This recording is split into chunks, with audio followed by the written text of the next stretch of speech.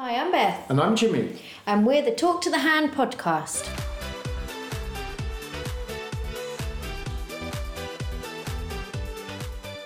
Hello, Beth. Hello, Jimmy. How are you this week? I'm very, very good. Delighted with the feedback we got in our interview with Errol from China Black. Great to hear from their listeners that they liked the format of a sort of a live interview chat with someone, and they're looking forward to others that we do.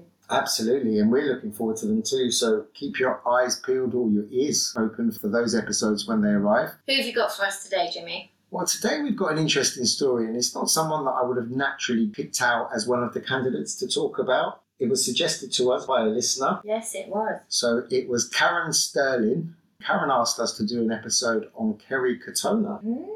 When I began the research for Kerry, I was not thinking that this was going to be the best, most exciting episode ever. However, when I looked into Kerry's background, I thought it was incredible. And I told you, when we got the request in from Karen, I told you that it would be good because I remember reading her autobiography a good few years ago now, but yes. You did, yeah. And as usual, Beth, you were correct and I was wrong. Thank you, and thank you for admitting that to our listeners. See, I've got it recorded now, whenever I want. So we're going to do an episode on Kerry Katona, her life story, where she started, how her career went and what she's up to these days. Let's rewind to the 90s.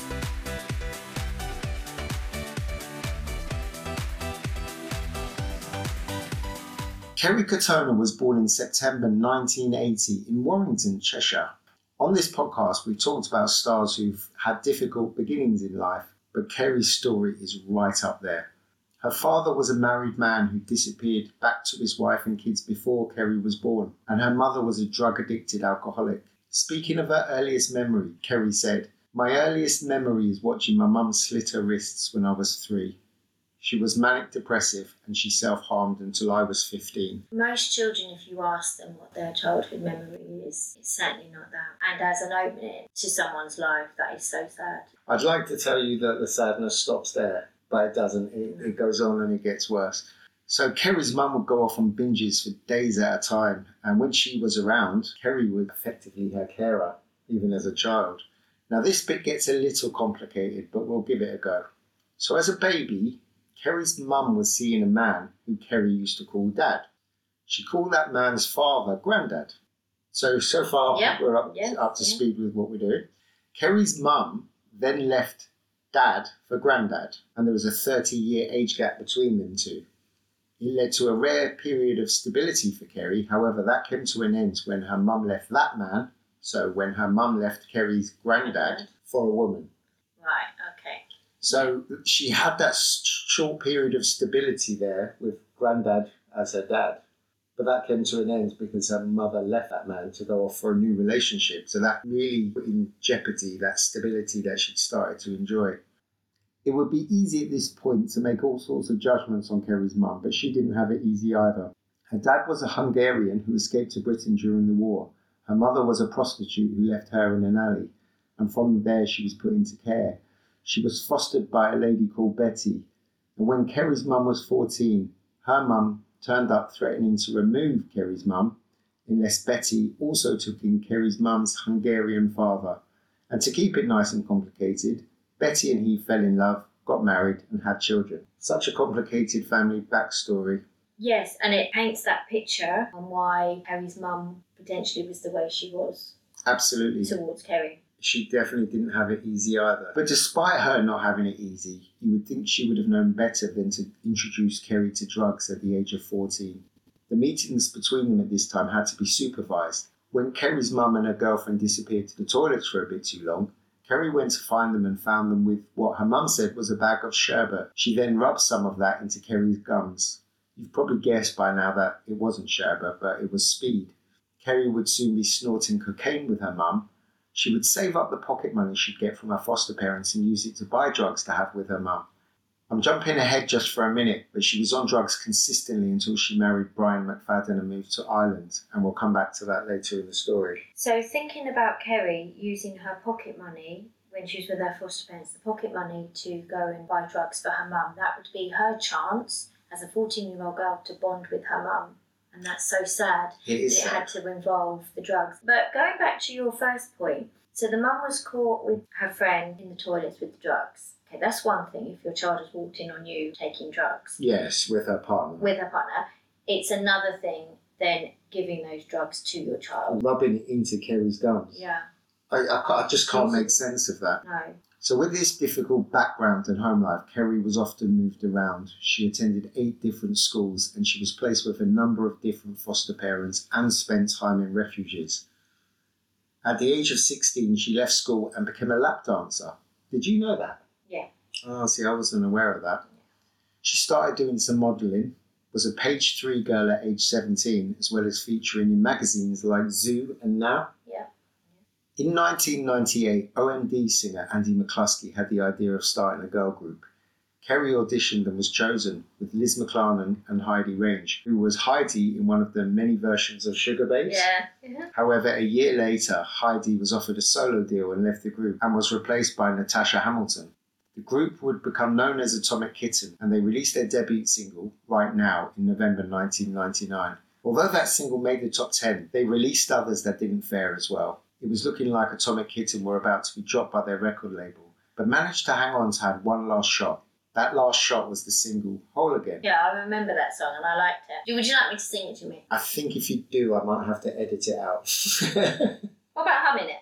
Definitely not. So Kerry was part of the video for the single, but along with some disagreements with Liz and Natasha, Kerry fell pregnant and decided to leave the group 2 days before the single was released. With her appearance in the single being replaced by Jenny Frost, the song reached the top of the charts in 19 different countries. In what seemed like a fairy tale, Kerry married Westlife's Brian McFadden.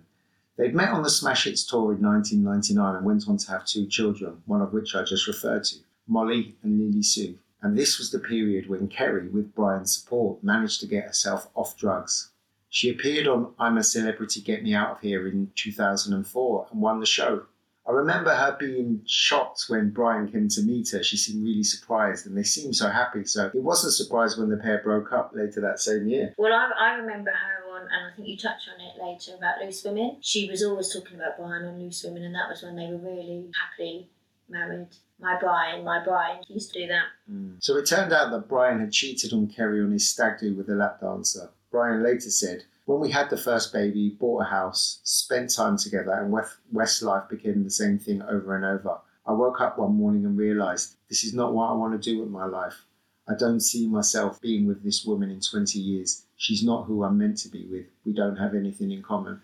That is so sad. It is sad, but this is why we always think about couples that get together and get married so young. So young. Because they were young. They were in their early 20s, weren't they? I think, in fact, Kerry might have been 19. That's a very young age to get married.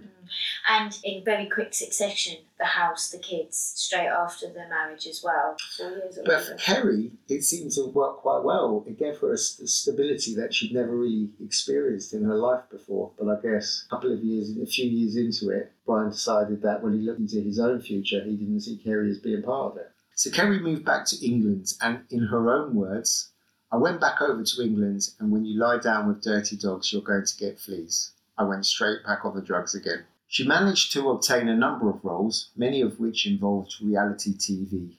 Some of these shows were centred around her life and some issues that she suffered from.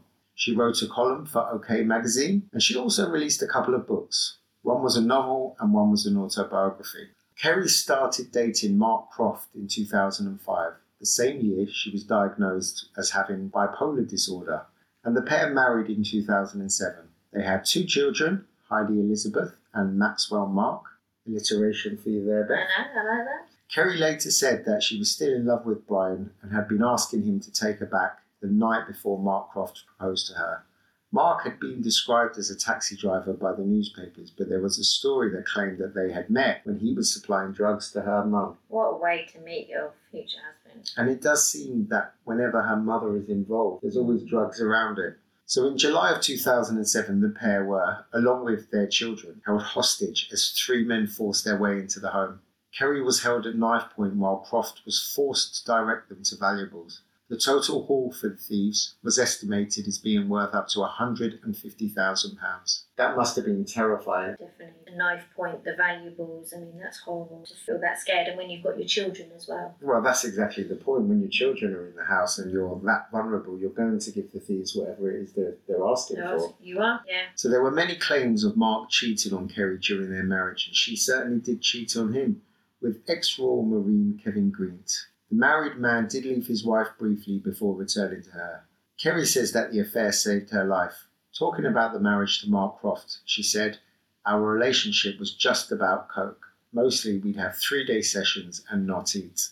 Now, when the children are growing up in that environment, it's almost like history repeating itself to an extent. And that was publicised quite a lot on the programme she did. So the years she was with Mark were difficult, and she'd been declared bankrupt after she failed to pay the final £82,000 of a £417,000 tax demand. She'd been trying to earn the money, and she attempted to go on Celebrity Big Brother, but she failed the required psychological tests. She was in television adverts for Iceland Foods and Asda supermarkets, but they ended the contracts after the papers printed photos of Kerry allegedly taking cocaine. Back to the old ways again, poor Kerry. So a year after that, she called time on the marriage with Mark Croft. In 2011, she participated in Dancing on Ice and came 8th. And that same year, she did manage to get on Celebrity Big Brother. The show had by then moved to Channel 5, and apparently the tests were a bit different to what they'd previously been. Kerry finished as runner-up to Paddy Doherty. So that's a bit scary that when Celebrity Big Brother went to Channel 5, I'm guessing from that their tests weren't as strict. So Channel 5 technically were taking advantage of people that otherwise would have been unfit for the programme. To be fair, you could say that perhaps they felt Channel 4 were being overcautious. That's true. Kerry did get back together with her old Atomic Kitten mates for the ITV show, The Big Reunion. We loved this show, didn't we? We absolutely did. And listeners, please comment if you remember this programme as well, because that was a lot of the 90s bands reunion. Maybe a future podcast, Jimmy, there. Potentially. There was some really interesting stuff on that. I remember the lady from Bewitched and the guy from 911. And that was quite... Lee from 911. Because he was still smitten for her, but she was very, very ready to move on with her life. It was so awkward. Anyway, sorry, we digress. It's always okay to digress for the big reunion. Come on. And why haven't they done more of this? There were so many different bands out there. They did do 2, didn't they? Yes. Yeah. Wasn't the second one that you had 3T on there and you had Damage? Yes. It would be good to see another episode of that. So if anyone from ITV is listening, please get on that right away.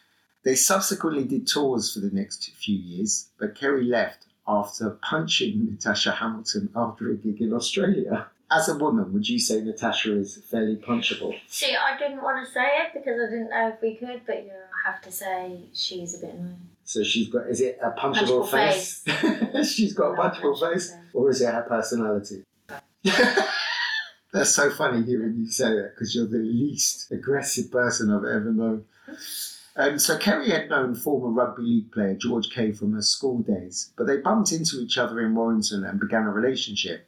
They had a daughter together, Dylan George, before going on to marry in 2014. However, it was another relationship that was fueled by drug abuse, and they split in 2015 after Kay allegedly assaulted Kerry. It does feel to me like Kerry's got this yearning for that perfect relationship.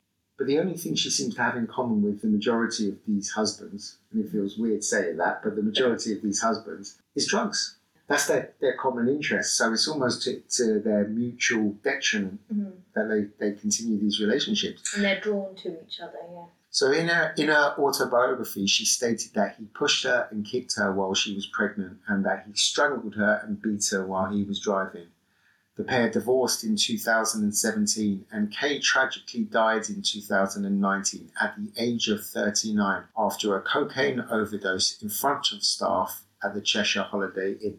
So Kerry has had multiple stays in rehab herself for cocaine and alcohol abuse, and she's been diagnosed with bipolar, ADHD, and she has dyslexia. She has recently been diagnosed with scoliosis, which is a sideways curvature of the spine that had been causing her pain for several years. But despite all this, she does actually seem to be in a really great place. She's gone bankrupt twice, but she's made that fortune back from OnlyFans. And she actually said that she was very grateful to her boobies. There is a playful element to Kerry when she's interviewed and stuff like that. She's not perhaps the classiest. No, but when she's happy, and it's interesting you saying in a great place, she is very bubbly. She'll light up a room. She'll entertain you, but in a nice way. You're not laughing at her. You're laughing with her. She's got an infectious laugh. You know, you would want to laugh with her. And I wonder how much her difficult upbringing contributes to her resilience, because she's undergone so many challenges over the years, and yet she just seems to come bouncing back every time with the help of her boobies. With the boobies, yeah. If you've got it, flaunt it. And I think that's exactly what she said. She has 2 Lamborghinis, she wears a Rolex, and her kids are privately educated. That's a far cry from the sketchy education that she had. She has been on a program to lose weight, and she has dropped from just over 13 stone to 10 stone, and she's due to marry fiancé Ryan Mahoney this year. She has 5 kids and previously said, "I have so many kids because I want to make sure that if anything happens to me, they've got each other. I don't want them to go through shit in their lives on their own like I did. I want them to be so much better. When they're naughty, I make them kiss, hug and make up. Every breath I take is for my kids. They're my life." And that seems like a good place to end the story of Kerry Katona. Thank you, Jimmy. That was really insightful, and I think another side to Kerry Katona that people might not necessarily know. They might not know her background. They might just know her for a person that's been married lots of times and has kids with lots of different dads. Well, you went to the show that Brian McFadden was doing with Keith Duffy, and didn't he make a joke about, what was it? At Father's Day, you can't get a parking space because there's loads of other fathers. See, that's quite... I didn't execute it as much as Brian McFadden did, but hey, you get the gist. Yeah, I get the gist. And one thing I want to say, when she says about the kids, you know, I want them to be successful, I think the oldest one, so Molly, has graduated from Dublin University with a really good degree. They didn't have the upbringing that she has. So she's almost like broken that cycle then for her children, for the next generation. You would hope so. By her eldest daughter. You would hope so. So it doesn't sound like she was rubbing speed into her daughter's gums when she was 14. So that's an improvement in itself. So the fact that, I mean, I have to say, as I looked through the story of Kerry Katona, I actually quite liked her. I did like her. I didn't quite like her. I did like her. I did respect her. You can't really blame someone for having drug problems when they were introduced by their mother, and maybe there's that attachment of taking drugs to the time she bonded with her mother. So it's difficult to criticise her too much for that. She's obviously got into rehab. She's come out. She does seem to be a mother who loves her kids and will do whatever she needs to do for them. She's made her money back on OnlyFans, and she's quite unapologetic, as rightly so. She's unapologetic about it. She wears a Rolex and her kids are privately educated. Now, she's been able to give her kids the best education, certainly a far cry from the education that she was given. In fact, the education she was given certainly wasn't an academic education. No. Fair play to Kerry. So, Karen, I hope we've done you justice with our review of Kerry Katona's life. Thank you for suggesting it. It did actually change my judgmental opinion of Kerry. I wasn't a big fan, to be honest. I think I have reservations about any celebrity that's done the majority of their career on reality TV. Yes. And I think that just gives me a natural prejudice. And whether that's right or wrong is a conversation for another day. But Kerry Katona has had it difficult, and she's turned her hand to whatever she's had to do to give the best start in life to her children, and she's managed to do that. So I've got huge respect for her, and I really hope she manages to stay off the drugs and to continue life in the way that she's going. And gets her happy ending with her new fiancé. I'm fairly cynical that... You're the most cynical person I know. The most cynical? The most. Well, are you a bit fairy tale-like? No. Like Kerry is? I just see the good in people and things. Oh, I see the good in Kerry, but I also see 4 ex-husbands, and why is number 5 going to be any different? Because you have to believe that the person you find is the one. You have to believe that, whether that's 5, 6, 7 or 8. So thanks for listening, and we'd love to hear your comments about Kerry Katona. Any comments, then please share with us. Thank you, Jimmy. It's very good. Have you learned the email address yet, Beth? I have, Jimmy, I have. So if you'd like to email us, you can email at Beth@talktothehand.co.uk or Jimmy@talktothehand.co.uk. Well done, Yeah. Beth. I'm really impressed. One thing we'd really like to ask you to do for us is if you've enjoyed the podcast, please tell one friend about it. If there's somebody else who'd enjoy reflecting back onto the 90s, please recommend us to one of your friends. That would really be helpful to us. And absolutely, as Beth said, get in touch with us. Give us your feedback, give us your comments, and let us know what you're thinking about the podcast so far. Yeah, that'd be good to know. So until next episode, Talk to the hand.